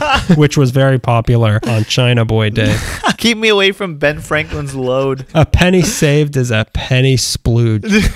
I like that it doesn't make sense. Yeah. They even planned to build a big city at what was Wilson Harbor on the west side of the island. So this was going to be the metropolis for the mining district, and it was going to be called Queen City. But the thing was, nobody was actually finding gold. Everyone was digging, but if they did find any gold, it was not of valuable amounts. It's just sparkly stuff. Yeah, they found what I find panning for gold at the Autry Museum. Right. That's what they had. Yeah. So what they were finding was a type of ore made of a few types of minerals like lead and zinc and silver. So there was silver, but the process of extracting it from these ores was so expensive that the industry failed. And then the Civil War hit. No. It happened. Finally, there are 2 stories of why the military got involved with Catalina Island in 1864, which is weird. There were rumors that the Confederacy wanted a stronghold in the West and were thinking of using Catalina as its base because they wanted a port on the West Coast, and Los Angeles was sympathetic to the Confederacy for the most part. Unfortunately. No, it made sense back then. You'll see. So it seemed like this is the place to do it. The Union didn't want this because then the rebels would have used Catalina as a base to attack Union ships along the trade route, and also they were Confederates and they didn't want them anywhere. So it's not just here. Yeah, mainland islands. We don't care. We don't want you anywhere. You can't even have San Rafael Island. Work your own plantations. So the other story was that the natives in Northern California were resisting settlement, so they thought that turning Catalina Island into a reservation for them would be a good solution to that. So it would have been a native reservation. Yeah. But this apparently was a plan made by the commander of the military division of the Pacific and not the Secretary of the Interior. So for both these stories, there's no official record of why the military came, but they did. On January 1st, 1864, Union soldiers from Fort Drum in Wilmington, led by Captain B.R. Rest of the Union Army's 4th California Infantry, sailed to Catalina Island and claimed it in the name of the Republic. There were several dozen soldiers, and they built a barracks at what was then Union Harbor, which is now 2 harbors, and kicked out all the squatters from the island and most of the miners. So this made Catalina Island the Civil War's westernmost outpost, which is so weird. Whatever the reason they were there for, on September 20th of the same year, they abandoned the plan and left the island. Aliens. They were scared. It was really spooky. They saw these giant shadows. So they took with them the last of the miners, as soldiers do. Their barracks are still there and is now home to the Isthmus Yacht Club. From 1864 to 1867, the island went through a sort of consolidation of ownership where a man named James Lick bought the island piece by piece from the 4 men who had owned it before, until September 16th, 1867, when the entire island became his after spending $92,000 in total on it. Hey, that's nothing, man. Back then? Oof. No, it's even less back then. It was a weird time in American history. So Lick, who's not of Lick Pier, by the way. Okay, I was asking. Yeah, it wasn't him. Oh, there's a lot of licks to be had. How many licks does it take to get through the history of Los Angeles? About 3. 3. Oh, 1. 2. Because then the giant owl that haunts Catalina Island came and ate it. So he was the owner of Rancho Los Feliz, and on top of that, at the time, he was one of the richest, I think it was the richest man in California. He also had had a beard like a turtleneck. Like, look up a picture of him. It's kind of gross. Lick's plan for the island, it's not a beard you would want to lick. You tried to, but you won't. He was going to sell the whole island to a British mining company to strip it of all of its silver once and for all. This is, again, another weird part of the story. He sent Major Max Strobel, who was the first mayor of Anaheim, he sent him to London to seal the deal for £200,000, but he never showed up to the meeting, and they went to his hotel room, and he was found dead in his hotel room, and the cause of death has never been known. Oh, wow. Yeah, weird stuff. Aliens, giants, owls. Owls. So with that plan a bust, Lick evicted most of the squatters that had cropped up again on the island, one of whose name was Mark Twain. And his fake name was Samuel Clemens. This left only 3 people who agreed to work for him on the island tending to the livestock that were there. One of these guys was named John Sullivan, who was supposedly an escaped convict that was living in a cabin at Isthmus Cove. So this was how things went on Catalina Island. So this was how things went on Catalina Island for some 20 years. Just a few guys tending sheep and cattle and occasional visits from Chinese and Japanese fishermen until during the summer, people decided to camp out on the beach to get away from the heat in the mainland. Lovely. Greg, tell me about that. Okay, so first I'm going to just talk about what I'm going to cover. And first of all, just to say this ahead of time, it's pretty basic. Catalina, pretty basic, guys. Thanks. We can go in depth later about stuff that we'd really like. Yeah. But for now, this is just a basic history. When we decided to do Catalina and then we're like, well, this is how we should divide it. It was like, well, that is not one episode. Yeah. There's a reason we divided the Dodgers up. Like, it just makes more sense. So I'm just going to talk about how it developed into a resort area and how, like, almost the Abbott Kinney vision. If he had a Venice, this is the similar of Catalina. 1880s. Boosters are coming to California, such as Charles Loomis, and they were selling SoCal as a playground of the world and selling Catalina as a vacation away from their paradise living in SoCal, because everybody was moving to Pasadena. All these rich people were moving to Pasadena. Isn't that weird? I need a vacation from paradise. Yeah. Pasadena is just too much for me. I've got to get to Catalina. So yeah, they're all from the Midwest, New England. They all moved to Pasadena. And yeah, during the hot summers, they're trying to get away, trying to go near the beach. But the beach had a lot of riff-raff. Riff-raff. Street rat. That's another musical I wrote. It's called The Colonization of Los Angeles, an Aladdin story. Starring Robin Williams. Not as the genie, though. He's just Robin Williams. And it's pretty sad. So there was a population boom in the 1880s in Los Angeles. Because of that, the isolation that Catalina offered had value to the residents and the private investors. The island failed as a typical agricultural or commercial center, as we talked about. You know, to be honest, talking about when I was to bring it back to me, talking about when I was at Catalina, when I went as an adult, it was exactly that, to just like, I want to be secluded. Like, that's why I wanted to go. That's the promise that they make with Catalina. Like, that's weird. Remind me at the end to tell you my ghost story from Catalina also. Absolutely. Teaser. Write that down. When did you go before you were an adult? How old are you? I was like 8. Do you remember anything from it? Yeah, I remember I was there with my mom and my sister, and we rented a golf cart, and I got to put my foot on the gas for a little bit. How did you feel? Power? For the first time? That was where I developed my love for NASCAR. But what was weird was I think I had rollerblades on at the time, and they still were like, yeah, you can use the gas for a little bit. I don't know why I was wearing rollerblades.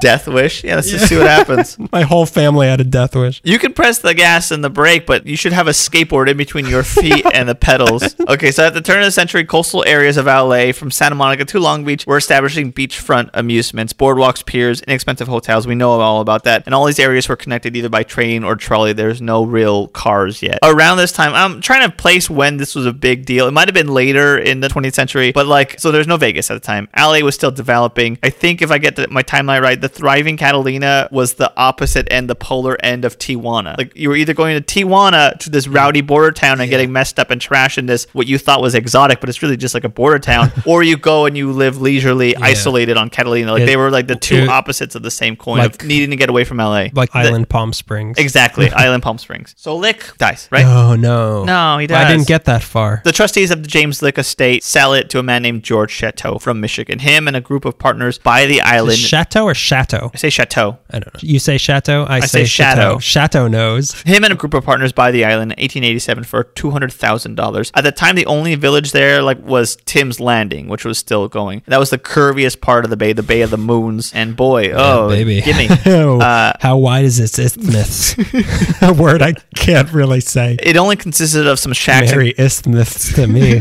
Isthmus came early. And it swears that it only happened once. That's not the joke. I know. It swears it never happened before. before. I'm trying to read and talk and listen at the same time, and it's not going well. And it's being recorded, which is a fourth thing. Tim's Landing only had some shacks and cabins used by fishermen at this point. Towards the end of the beach was the only business on the island. It was a hardware store. The island had a pier full of steamers, which are steamships. And the first actual residents were Etta and Edna Whitney, who was Chateau's sister. They lived in the first house built on Avalon in a wood frame house, which still stands on this day. Yeah. I think I know which one that is. It's kind of up elevated a little bit. Yeah, I think it's on a hill. Yeah. There's a really weird house that now I know what it is. Yeah, that's what Not it is. so weird anymore. Thanks for ruining the mystery. At the corner of Maria and Vildulo. Oh, yeah. Yeah. Oh, yeah. I know Catalina. Yeah, I know Verdulo. I've been looking at maps of Catalina, wishing I can go there. On July 27th of 1889, the U.S. Post Office on the island opened. Really? Yeah, they got one. Wow. We're taking mail now. As soon as two people move in, they're like, okay, we need a post office. What if they have to send each other letters? So then came a big deal on the island, Hotel Metropole. That opens up in Tim Landing. It's constructed by Chateau. It was originally built in 1888. It's a large 3-story wooden structure with a lot of windows, which displayed views of the bay. The Metropole had several dormers, had a half dozen chimneys, and 2 covered patios. Also built that year was the Holly Hill House by Pasadena civil engineer Peter Cano. He built the Holly Hill House. I kept thinking, like, is that the haunted one? No. And it's not even haunted. Like, whatever. Is that the atmospheric one? Not atmospheric. It's an atmospheric house. It's haunted by mood. I'm sensing a vibe. It's a beautiful Queen Anne style cottage overlooking Avalon Bay. Cano came to the island to help build a fresh water system and fell in love with it. Now it's privately owned, so you can't tour it, but it still stands. George Chateau planned on calling this area Chateau City, but his sister, it's either his sister or his sister-in-law, Edna Whitney, stepped in and suggested a name from a book she had been reading. It's the story of King Arthur. Oh, really? Yeah. That's weird that I mentioned King Arthur when I was talking about the $10 bookstore. Yeah, it's the $10 bookstore now. Oh, I forgot. Did I mention that the people working at the $10 bookstore were 9 feet tall and they kept shooting this yellow liquid at me? And I said, Daddy like? Did I mention that? I don't think that came up, but here's the full story. We assumed. So she's reading, at the time she's reading the King Arthur book, whatever it's called. Ideals or Idols? The Idols of the King, I think it's called. In the passage, a dying Arthur says, spoiler alert, he dies.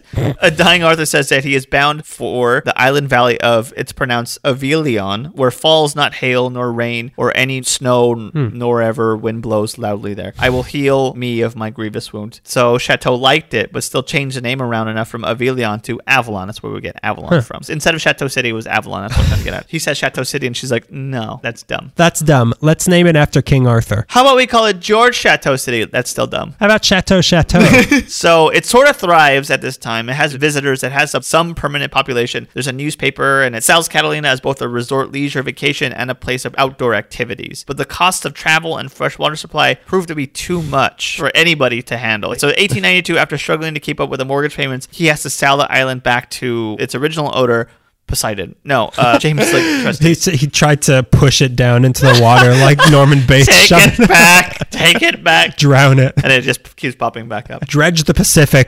I know it's down there. So after James Slick gets it back after a couple of years, from there it is purchased by the 3 sons of Harbor King Phineas Banning, who we mentioned in the arcade episode. He'd built a lot of rails. The arcade episode? It's not an arcade. It was the Lost Landmarks. I'll talk about arcade building in Wolfskill, and I talked about Phineas Banning. He started up all these lines. He was known for his transportation. The San Pedro Harbor, it was like his baby. He's credited as being one of the founders of modern Los Angeles. Like I just said, he controlled rails and wagons and ocean freight lines in the West, and it was incredibly wealthy. After his death in 1884, remember, he got hit by a wagon. His sons, now in their 30s, took control of the Banning operation. We made a lot of jokes about I feel him coming rails. back. Yeah, I created a rail system and a wagon killed me. There are a lot of jokes about a dead man, and we're told not to do that anymore. Our sponsors don't like it when we do that. Yeah, our sponsors, the Church of England, don't like it when we do that. So the 3 sons, Huey, Dewey, and Louie, the 3 sons, William, Hancock, and Joseph, they buy the island for $280,000. Prices are going up. Yeah, it's starting to make more sense now. You can't even afford an island anymore? It's only 2 miles. It's not even a big island. It's not Hawaii. 2 years later, they formed the SCIC, the Santa Catalina Island Company. The Banning family of Phineas Banning, like I said, owned the island from 1892 to 1919. They improved transportation and accommodations in order to rake in more people, more money. At the time, the primary source of income for them was ship passenger fees. That's how they made their most money. You can only come to Catalina on their boats. You buy a ticket with them, and that's how they make their money. I feel like that's still how they make their money. It's not a monopoly like they had set up, but yeah, that's getting there is how they're going to try to gouge you. Getting there is half the price. It's actually the full price. Banning and the Santa Catalina Island Company created the first corporate resort in the West. It's like a Yosemite or a Yellowstone or a Grand Canyon, meaning there's an area and there's an attraction attraction. So then an entire thing builds around, like everybody who lives near Yosemite can sell, like, we're the store that's near Yosemite, so you can buy all the stuff before you go to Yosemite. Like, it's stuff like that. But what made them more successful than their predecessors was that Bannings, like I just said, they can control the shipping of importing and exporting, since it was Banning's staple, transportation and freight liners and stuff. Since they owned all the means for production and everything, they owned all the liners. They didn't have to pay anyone. They cut out the middle guy. So it was free to them to just move stuff in. Did they run the ferries themselves? I mean, they probably had to pay a couple people to run a ferry. But I'm sure they knew how to, like, work an oar. Like, you know what I mean? Yeah. Was it oar? Come on, Banning bros. In fact, the boats used for tourist access during George Chateau's years were owned by the Wilmington Transportation Company, a subsidiary of Banning Company, which is probably how they got the idea. They've always owned the boat. They've always owned the boats. Like, they own the transportation to the island. So if you own the transportation to the island, it's all profits at that point, basically. I don't know. I don't know maritime law. So between owning the means of transportation and Chateau's Hotel Metropole for lodging, the Bannings were ready to create a resort island. So they have a beautiful hotel and they have a way to get to the island. So now they could start building it as this resort island. A lot of the promise of Catalina, like we were talking about, was the isolation. And with that, and you also control how to get there, it meant that you can control the population, meaning it would be easier to make this a resort town only accessible to Sounds like desirables. a social experiment. Yeah, exactly. You can only let the certain people that you like, the desirables, since they were social elite, they wanted the social elite to take over this island, basically. And they can keep out undesirables, people of lower income bracket or people of different cultures or ethnicities. They didn't need them on the island, since it's still 1910s America. Like, it's still going to be a big thing. The only time you would see people of color, which included Mexicans, Mexican Americans, African Americans, Japanese Americans, and some ethnic whites. China Boy Day? Yeah, China Boy Day would be in working or labor positions. They were allowed on the island in those positions, in those capacities. Some people who were used to just docking on Chateau's Island were not treated with the same regard on Banning's Island, because if you didn't go there on a Banning ship, you weren't allowed to be there. So if you didn't make a lot of money and couldn't afford to take a Banning freight to the island and hope that you could sail your own rinky-dink boat to the island, a gypsy boat as they were called, which is a problematic term, you were in for a surprise, because if you rolled up to the island, you can only enjoy like a small sliver of the island, which it was between like we call it Trash Cove Paradise. Enjoy. Pick up some trash while you're down there. Clean your way to the island. There's a small sliver of land between low tide and high tide on Avalon Beach where you were allowed to go that was public. Really? So it would literally be underwater during the times they didn't want you there. Yeah. They used the tides against them. Like Tiger Lily and Peter Pan. Tide Peter Pan. She's fine now, but in a couple hours she's going to be underwater. I also wrote the Peter Pan musical. It's also starring Robin Williams. So if you land on low tide and you're there and you try to make, as the book puts it, if you try to make a run for town, you would be accosted. Brawls would happen over this. Make a run for town? What do you just sit down at a restaurant and be like, I don't know what the commotion is? I mean, I haven't eaten in 2 days. I've been lost on a raft, but I'm going to try to get food from the restaurant. Oh, now I'm being beaten up. The Santa Catalina Island Company eventually installed barbed wire fences and seawalls and used fire hoses to fend off mainland illegals who tried to dock off of their tramp boats. No hoboing in paradise. What can't you just go around? I'm not saying, well, couldn't they just have but what if you went around the other side of the island? I think like, that there's only all around the island. I haven't been there, so I don't know what it's like, the layout. But there's barbed wire everywhere. This beautiful resort island has barbed wire everywhere. It was tasteful. It was reported but not confirmed that the Bannings weren't above wading into the surf to throw interlopers back out for a swim, which is dumb because waves are just going to bring them back out. Like if you were coming on a raft, the Banning brothers would go out there and shove you back out. No, you don't. No, wrong. Doors are closed. How petty that must look to see these three brothers wading in their tuxedos through the tide, pushing a raft high in with the ocean. Elian Gonzalez in it. So they also hired plainclothes detectives at the ferry terminal to turn away undesirable visitors. On the mainland? Yeah, on the mainland. So after a series of pickpockets at the beach area, they were able to do that and have people screened because now it's protecting the island and now we're just looking, make sure that we don't want pickpockets. But they use that as a guise to you can't come on. So as it was in the truest sense, with the population segregation in the truest sense, the boosters in Paradise pitch made to Americans to get them to buy land. It's healthy, leisurely life full of sunshine and whites only. It's everything that the boosters were selling to in Land of Sunshine to people. Here's another story. The USPS, the Postal Service, which opened up there, had troubles with the Banning and Catalina. The post office at Avalon was required by law to be accessible to all and not just those who'd paid the Bannings to get to the island. So if you had a letter sent to the island and needed to get it, the Bannings can't legally charge you for a trip to get to it. But the Bannings weren't having any of that, and the relationship between these three rich boys and the USPS became so hostile that eventually the post office had to relocate. So its office was closer to the edge of the island, and they had their back door on the high tide line, which was public land. So you can come up on public land to the back door, and they can give you your mail, and then you can leave. leave on your private boat, since you don't have to pay the Bannings to get there because that's illegal to ask for. You had to exchange it for a pail of abalone. So there was a loophole that you could like get a letter sent to you on the island, and then like, well, I need a free trip because I got to pick up my mail. And they're like, well, actually, you can use your own boat and go to the back door, but you're not allowed on the island.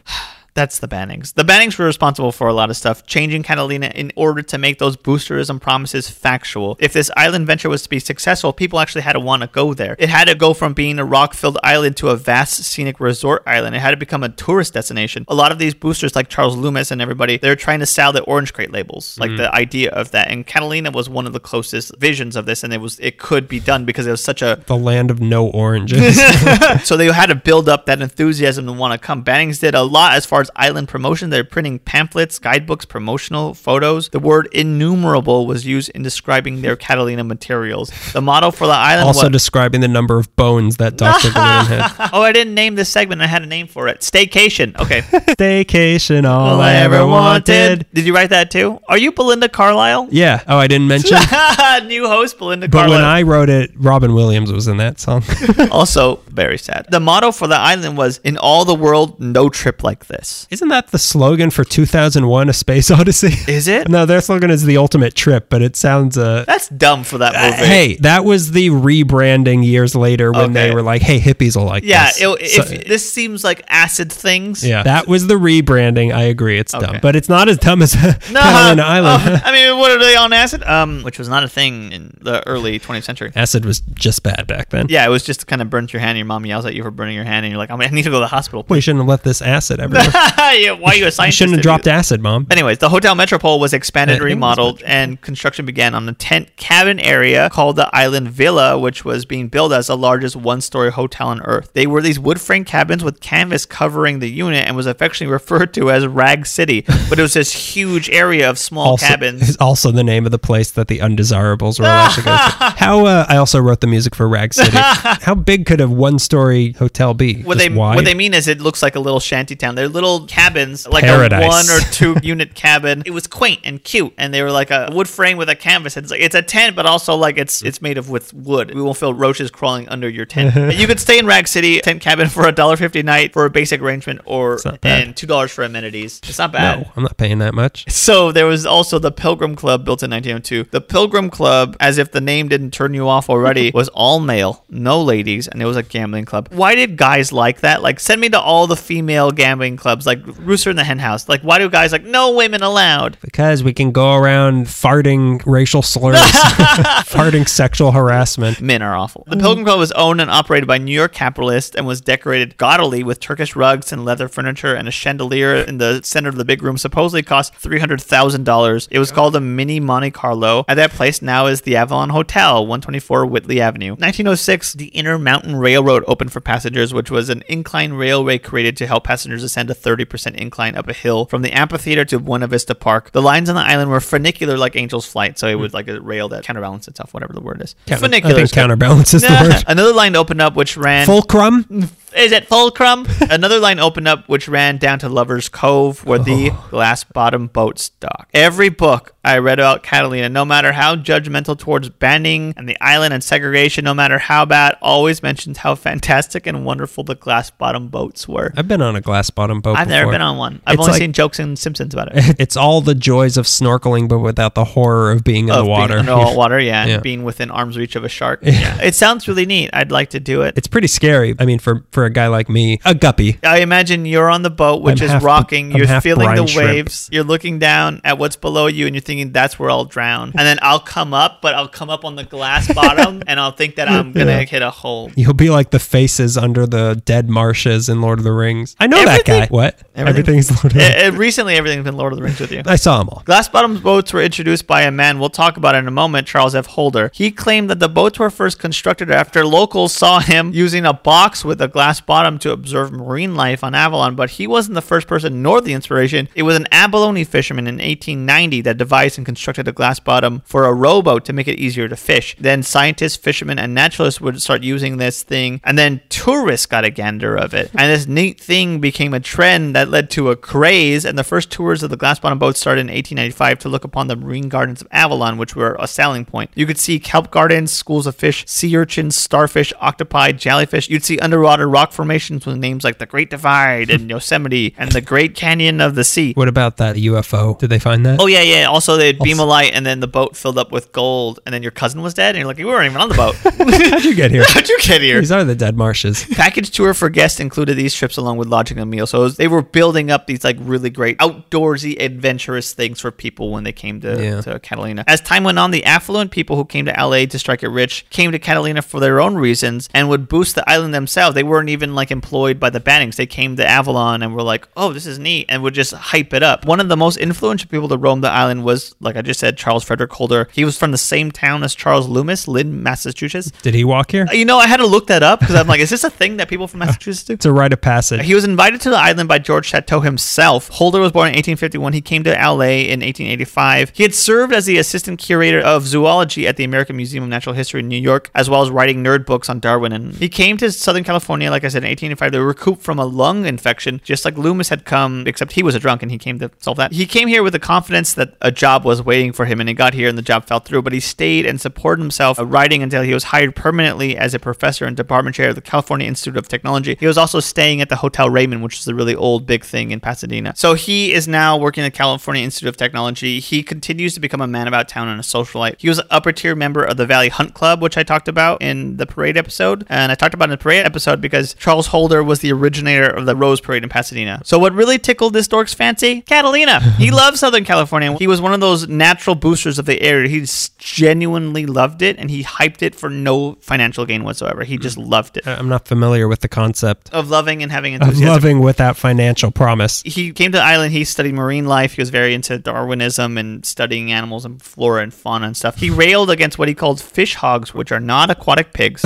I saw your face. He means tourists who captured a lot of fish just to be photographed having caught a fish massacre, as he called it, and then would dump the fish back into the sea as to not tarnish Catalina's beauty. Fish hogs. Fish massacre. Fish hogs! You know, fish hogs! He and a man named Henry Van Dyke fought to have restrictions put onto commercial fishing operations, but they failed. And because of that, later in the century, the fisheries of the coast of California, more in Central California, but kind of everywhere, they suffered a monumental downfall after the bay was robbed of all its marine life. This was something that happened later. I know John Steinbeck. Wow, I didn't have to say John Steinbeck, but you knew Cannery Row was coming. I read Lord of the Rings. I know all about John Steinbeck. We have 4 hobbits. We have 2 men, an elf, we have a dwarf, and we have John Steinbeck.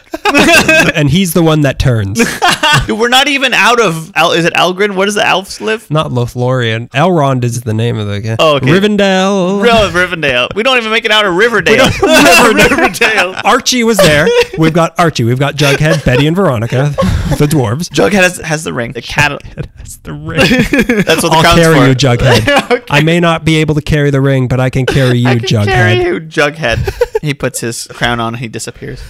No!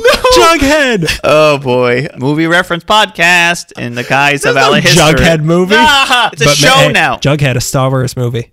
Where'd he get the crown? So Van Dyke and Holder, as part of his conservation, Holder founded the Catalina Tuna Club, which is the most delicious of the California clubs. It started in 1898. To become a member of this club, you had to be a man, which eventually that changed. Good for them. I'm out. You had to pay $100 to join a club plus $10 for California residents. Keep in mind, it was $1.50 to rent a room, so $100 is like, wow, okay. And you had to catch a tuna of at least 100 pounds or a swordfish of at least 200 pounds with a rod and reel and without someone helping you, no spotters. If you couldn't do this, you were welcome to become associate member. This is according to the IGFA.org. IG88 said this? Yeah. Dr. Charles F. Holder is known as the first man to catch a tuna with a rod and reel. He caught it off the southern coast of California near Catalina Island. If you caught a record-breaking tuna, guess what? You're the club. You gotta eat the whole thing in front of everybody. In front of the girl you had a crush on in elementary school. Ernest Hemingway also has a story about a tuna. Old man and the tuna. Yeah.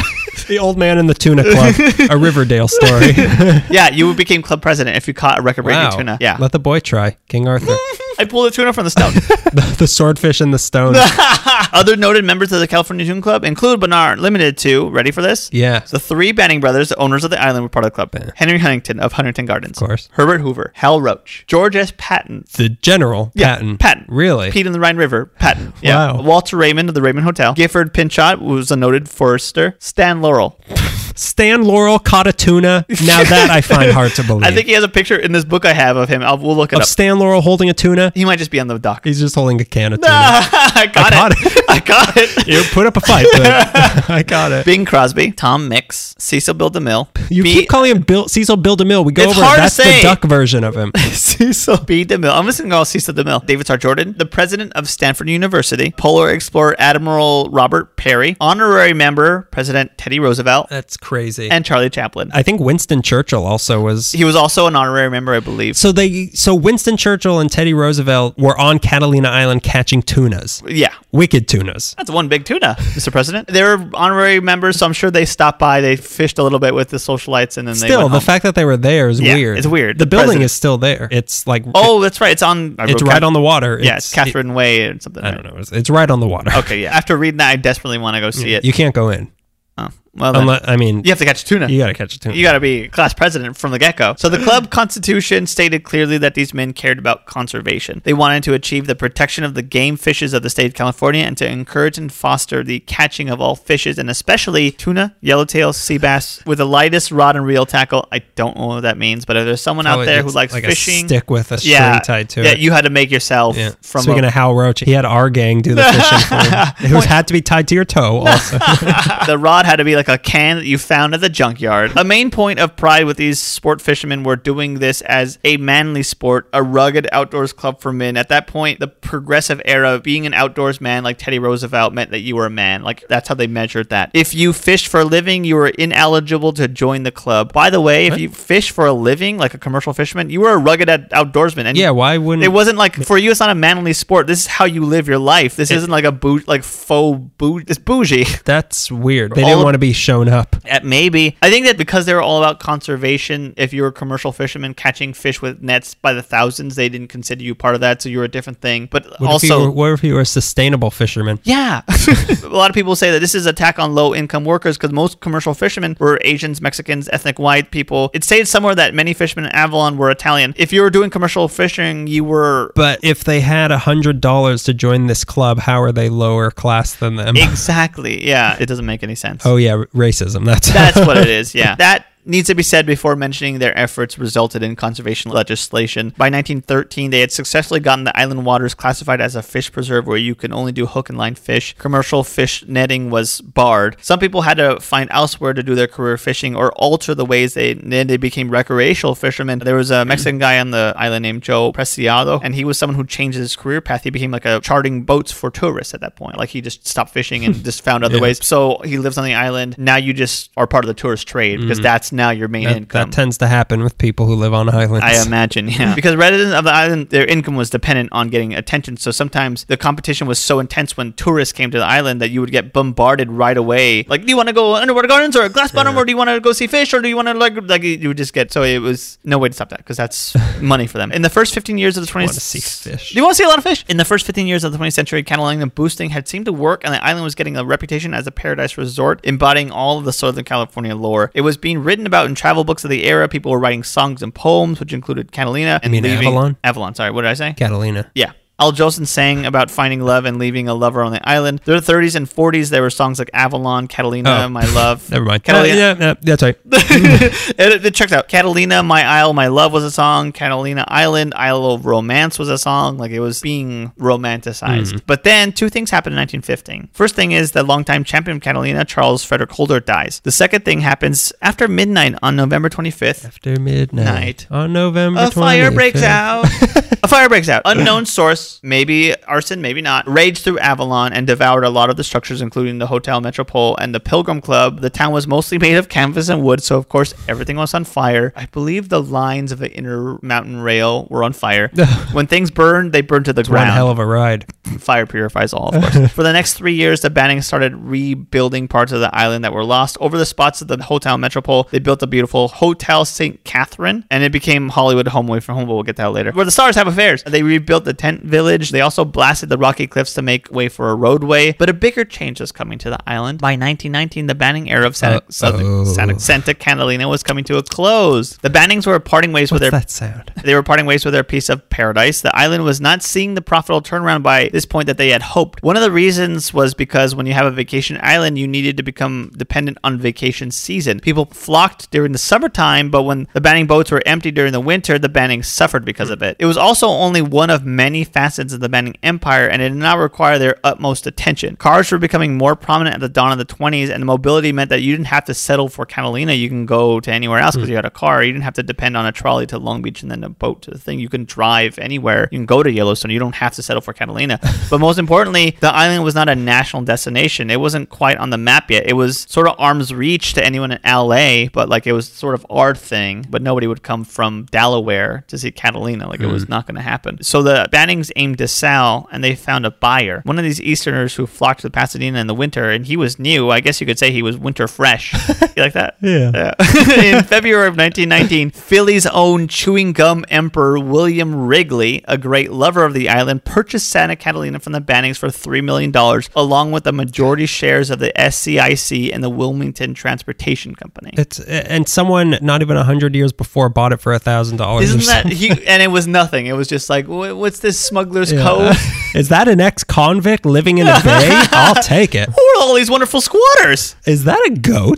What is it, shearing day every day? Was it my birthday? Under the Bannings, Catalina was a well-known resort and tourist destination. Under Wrigley, the island would evolve into a sort of themed resort and fully realized vision. The theme of Catalina was Southern California postcard mythology. Everything you see in Southern California postcards, this was going to be like a real thing. Yeah. Complete with giant skull. One big difference between the Bannings and Wrigley, and it's this difference that makes all the difference towards a greater good. Stop saying difference. Yeah, but I spell it different ways each time. The difference was that to William Wrigley, it didn't matter if he saw a profit from running Catalina. He was a post-war multi-millionaire who ran several big operations, churning and chewing away, and Catalina was where he wanted to have fun. It was his playground. Catalina is to Wrigley what Venice was to Abbot Kinney. About Catalina, folly. A duck genocide, oil-filled folly. About Catalina, Wrigley said, I have seen the temples of the world, and I have been on almost every ocean, but they are nothing compared to that of Catalina and the Pacific. The marine gardens, the glass-bottom boats, the fishing, the bathing. I am almost sure that Eve gave Adam that fatal apple on Catalina Island. So the Bannings looked at... And she chewed it. And it was good. So the Bannings looked at how to make money from their exclusive island, which was devoid of riffraff and undesirables. Wrigley's island was open to everybody. It was, like I said, his playground. If it was his playground, it was also your playground. When asked by the press how he planned to increase tourism on the island, Wrigley said, if I can get people to chew gum, I can get them on Catalina. I guess. Yeah. I guess gum is keep in mind that when he started Wrigley, gum was a novelty. Like it was like, you could buy whoopee cushions and gum, and then he turned it into like, no, you chew it after. It's good for you. This is healthy. And even if a trip to the island remained too costly for lower income Angelinos, the policy shift to allow any boat to dock on the island was a welcome relief. It was like suddenly it was open arms. Okay. First and foremost, he found a suitable open arms and open mouth to chew. You also were a writer for Incubus songs, right? You're the Carole King of Incubus of 90s rock. Yeah. He found a suitable location for spring training play, as we mentioned in Root for the home team. Catalina was the home to the Chicago Cubs during the spring season. I won't get too much into it. If you want to hear more about that, we go into that extensively in that episode. They would play the Pacific Coast League teams there. I said I didn't want to hear any more about it. There's a really great segment from California Gold where Hugh Hauser visits the island to talk to the residents about their memories of the Cubs, and then they have a Cub reunion that he didn't plan on having. They just show up. What I'm saying, Field of Dreams. Yeah, he's Moonlight Graham. You want to have a cat? I never seen a glove this big. It's like a normal glove, but he's like, wow, what is it, leather? You're handsome. Wrigley's Georgian-style mansion was built atop a hill named after his wife, Mount Ada. His wife's name was Mount Ada. His other mansion was on An unfortunate verb and then a name of someone you cherish. His mansion was on Orange Grove Avenue in Pasadena and became, did you know this? His old mansion on Orange Grove Avenue became the headquarters for the Terminator Roses Parade. Yeah, I think we knew that. Did we know that? I think I remember learning that during the parade episode. Maybe but go on, trying to impress me. I mean, I would have said it, so I impressed myself because I have bad memory. He manufactured Catalina tiles and porcelains, which were used for local construction, but also these tiles were for sale, both on the island gift shops and... Those are a big thing. Tell me more about it. They're colorful. Sometimes they have parrots on them. You'll find out. You'll find out in a second. But did you know that they were sold in regular department stores worldwide? Bet you didn't know that? Stupid. No, I knew that too. They have parrots on them. Frodo. You old hillbilly. I read Lord of the Rings. They have to go to a Marshall's to drop the ring, and they end up buying a bunch of tiles, and they forget all about the ring, and then to swap their ring for tiles. And then Jughead's there, and his crown fills with a liquid gold. He's like, wait, are you my cousin? And he passes out. And then suddenly, Coast Guard's there, and I'm in my bed. Wrigley built a new municipal waterworks system for Avalon, like reservoirs and pumping stations. That way, the issue of shipping in non-salt water was way easier. The residents seemed to get along better with Wrigley than they did Bannings, because with Bannings, you almost had to work the tourist trade to make money, because there's mostly, if you're on the island, you have to pay to get off the island. Now there are more options for residents of Catalina. Where he was controlled, however, was aesthetic. In Wrigley's era, cars would become banned completely from the island because he wanted to keep the island to a pre-urbanized living style. He was like Disney grade Disneyland, where everything had to fit the theme of Disney. To that, the population of Avalon tripled during the 20s and saw a steady stream of tourists throughout that. He had a whimsy to him, and instead of using the most affordable and profitable transport from the mainland to the island for tourists, Wrigley had Wrigley steamships, which were Great Lakes steamships, which could carry 1,600 passengers the 26 miles from the mainland to the thing. They were like steamships. So there's the Avalon steamer and the Catalina, which can carry 2,200 people. It was called the Great White Steamer. Ahab hated it. But he had these like steamships, and it was a much more efficient way to get people to the island. The 20s was the heyday for tourism to Catalina, seeing something like 400,000 visitors by the late 20s. Isn't that weird that even in the native days, it was like, we got to have a big canoe. We got to be able to move a lot of people at once, because this is a long journey. This relay race of like, okay, 4 people at a time, and I have lettuce and a rabbit and a fox. It was one of the largest attractions in the American West. In 1930, that number, 400,000, jumps up to 700,000 in 1930 and remained steady throughout the Depression. Even though the Depression was hitting everyone real hard, Catalina didn't really see it. Sunshine's good for that. Yeah. My wallet survives through photosynthesis, so the more sunshine, the fatter my wallet gets. What helped make that happen was movie stars. Hollywood was becoming famous in the 20s and 30s. The wealthy and sleazy stars of the big screen flocked to the luxuries of the island, and this continued throughout the golden age of Hollywood. People like Charlie Chaplin, John Wayne, Laurel Hardy, Errol Flynn frequented the island. Winston Churchill. Movie star Winston Churchill.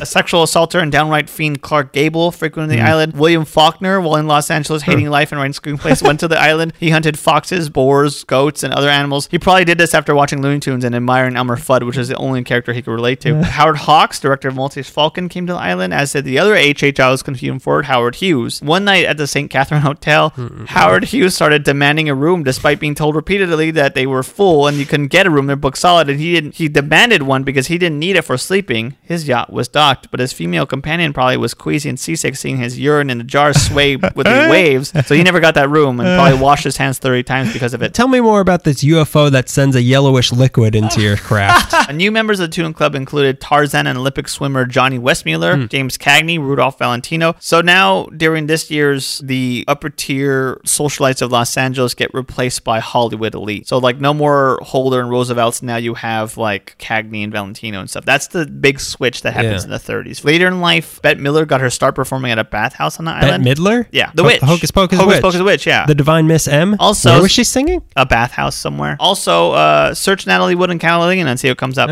The most prized piece of landmark the island offers is the Catalina Casino, which we will probably go into more detail later, because you said there's probably a lot of stories. I just go over facts, so let's just go over some facts. I go through the folklore and fables. I want to know every day of the man who designed it, whose name was Sumner Spalding. Ooh, it was built in May of 1929. I've seen photos of it. You've been there and you've told me it looks amazing. It looks beautiful. It's a really cool place. The building structure itself is, the word colossal was used. It's a huge round ballroom which juts out to a point at the far end of Avalon's harbor. Which, again, it's not a gambling casino. It's like the intro sort of explained, it's a casino in, I guess, the British sense, where it's just a gathering place and to have movies and balls and stuff like that. The lower level was insulated by cork and wood flooring to mute the sound of the dance floor above. Cork provided by all those Cubs that were cheating in the World Series.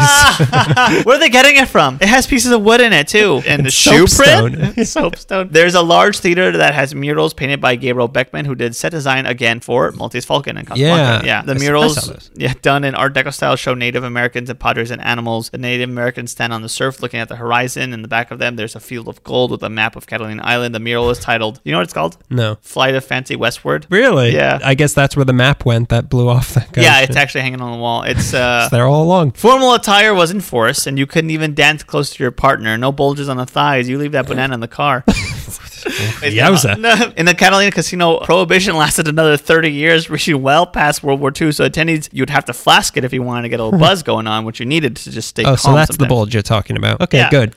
This bulge is full of liquor. By the 1940s, radio listeners across the country were familiar with Avalon as a setting for big band broadcasts. The casino became famous, and by proxy, so did Avalon and then Catalina. William Wrigley dies at the age of 61 in 1930. One more thing about the casino. It's still, they show movies there still. Oh, yeah, you were telling me that. But they're movies that are like a month behind. And then the top floor is the ballroom, and they have like these big jazz events every once in a while. Anyways, William Wrigley dies at the age 61, 1931. He was only 61? Yeah. Chewing gum wasn't as healthy as he thought. He swallowed too much of it.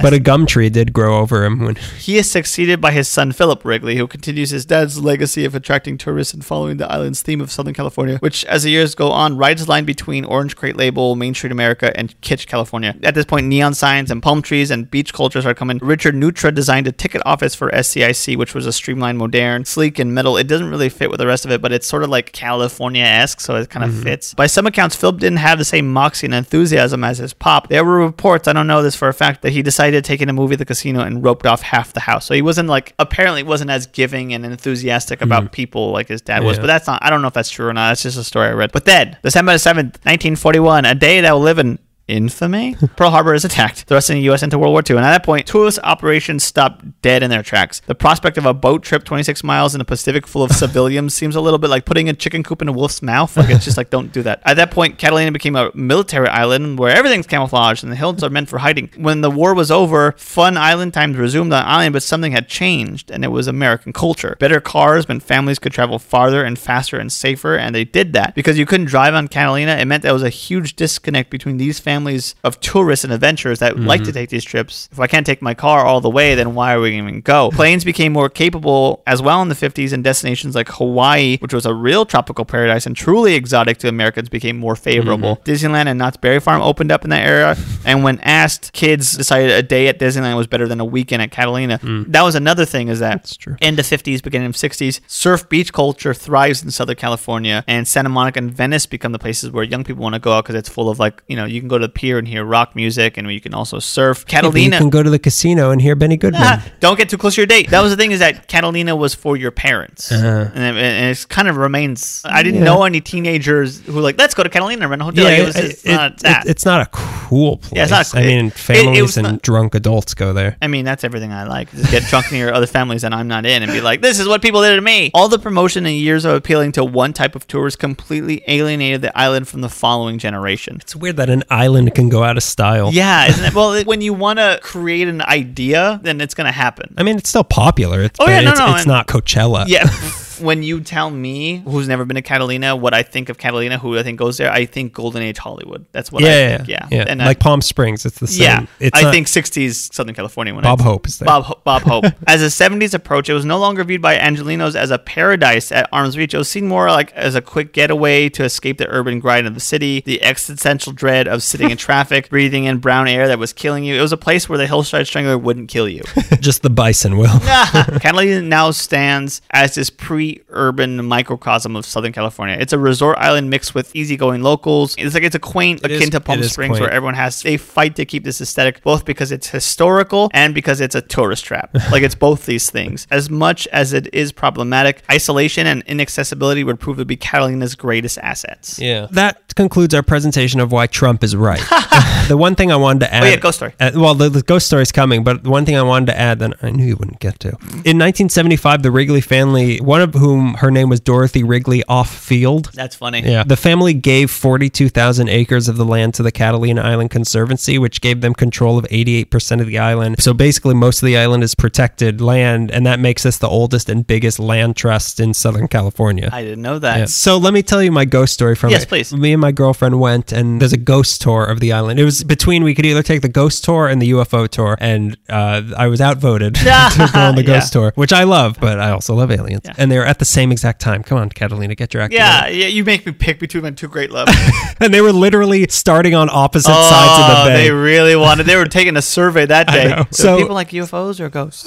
Let's split them up. So the ghost tour, you can take it. It was pretty cool. So casual. I took a ghost tour. It was pretty cool. The ghost tour, family friendly, yeah. At one point in the tour, that we get to the big grocery store. I think it's a Ralph's, but it's a grocery store on the island. It's a historic Ralph's. It was Ralph Wrigley. The story was that there was this guy who worked in the store, and he worked in the bread aisle, and he he was the fun guy at work. He would throw bread around and stuff like that. And then wild. I never. Wild, crazy. And he died. I think it was a natural death. I don't remember. Anyway, this guy died, and then people later on reported, like, we've been in the bread aisle and we've been hit in the back of the head with a loaf of bread, and there's no one around. I've been hit in the back of the bread with. I got hit in the bread with a head. And we take the tour, and then the tour's over, and we're like, let's go to the bread aisle just to see. Let's just see what happens. And we go. You're playing with forces you don't understand. We walk around the store. We finally find the bread aisle, and we're walking towards it, and we're like, this is, there's someone at the other end of the aisle, and we're like, this is dumb. Nothing. Yeah. It's dumb. It's a ghost story. Yeah. Right after we say that, a loaf of bread flies off of the shelf onto the floor. You're kidding me. And even the other lady was like, you see that? That's ridiculous. Yeah, that's my ghost story of Catalina. I can't wait to go to that Ralph's and debunk that. Just stay close to the bread aisle. That's all I'm saying. You almost died. Yeah, I almost died from a bread injury. Bread dead. Bread, me, dead. I hope this convinced you to travel there. Everybody. Yeah, for sure. We should all go, us and all the fans. Every LA Meekly field trip, we'll charter our own ferry. Exactly. Oars. But we're going to the south side of the island where there's nothing. We're going to China Bay. And I'm finding skulls. There's a few skulls we would prefer not to find, meaning we don't want to have to cause any damage to people. Veiled threats. Unless you leave reviews for us on iTunes. Hey, that's not a threat. That's not a threat. It's not a threat. It's a historic truth. If you use iTunes, leave us a review on iTunes. If you have an iPhone, you can open the podcast app, leave reviews. Also, if you do use iTunes, subscribe to the episode, because it'll be easier for you for when bonus episodes come out, like the field trip episodes. You don't have to keep checking. It'll be right there. It'll just show up for you, and it helps us out. Yeah. You can follow us on Instagram LA_Meekly, on Twitter at LA Meekly, Facebook LA Meekly, Tumblr has the archive, lameekly.tumblr.com. Email us questions. We're answering questions now. If you have a question for us to answer next month, or if you have a suggestion for anything, or for a field trip episode, if you want to be a part of that or know someone who should be, you can email us la.meekly@gmail.com. Patreon, we have a few levels, postcards, Instax. We have some bonus content if anyone wants to pay for that. You can give some money. You can also do one-time donations. You just do it, and then after the month is up, cancel it. That's it. We're also both really handsome. I feel like that should be said. I think they can tell. Any closing words, Greg? Beautiful. Thank you. When you started talking about the prehistory and you went back so long, I'm like, this is going to be crazy. But from everything you talked about to I talked about, we see such a weird panoramic evolution of this weird little island that it, like the bigger of the Channel Islands. It's also weird that, I mean, I guess it is the bigger one, but like, why that island? Why not San Nicolas? Exactly. I mean, I'm sure there's a reason that we both read both times and we're like, that doesn't matter. There's just more abalone on it or something. It's got a full of soapstone. Follow the abalone. That's what we all say. That's the key to real estate. But it's no baloney. It is this microcosm, and there's something that attracts people to this island. It is a nice getaway. If you don't want to waste your whole time going to Hawaii, go to Catalina. It's just as good. Diet Hawaii. It's Hawaii Zero.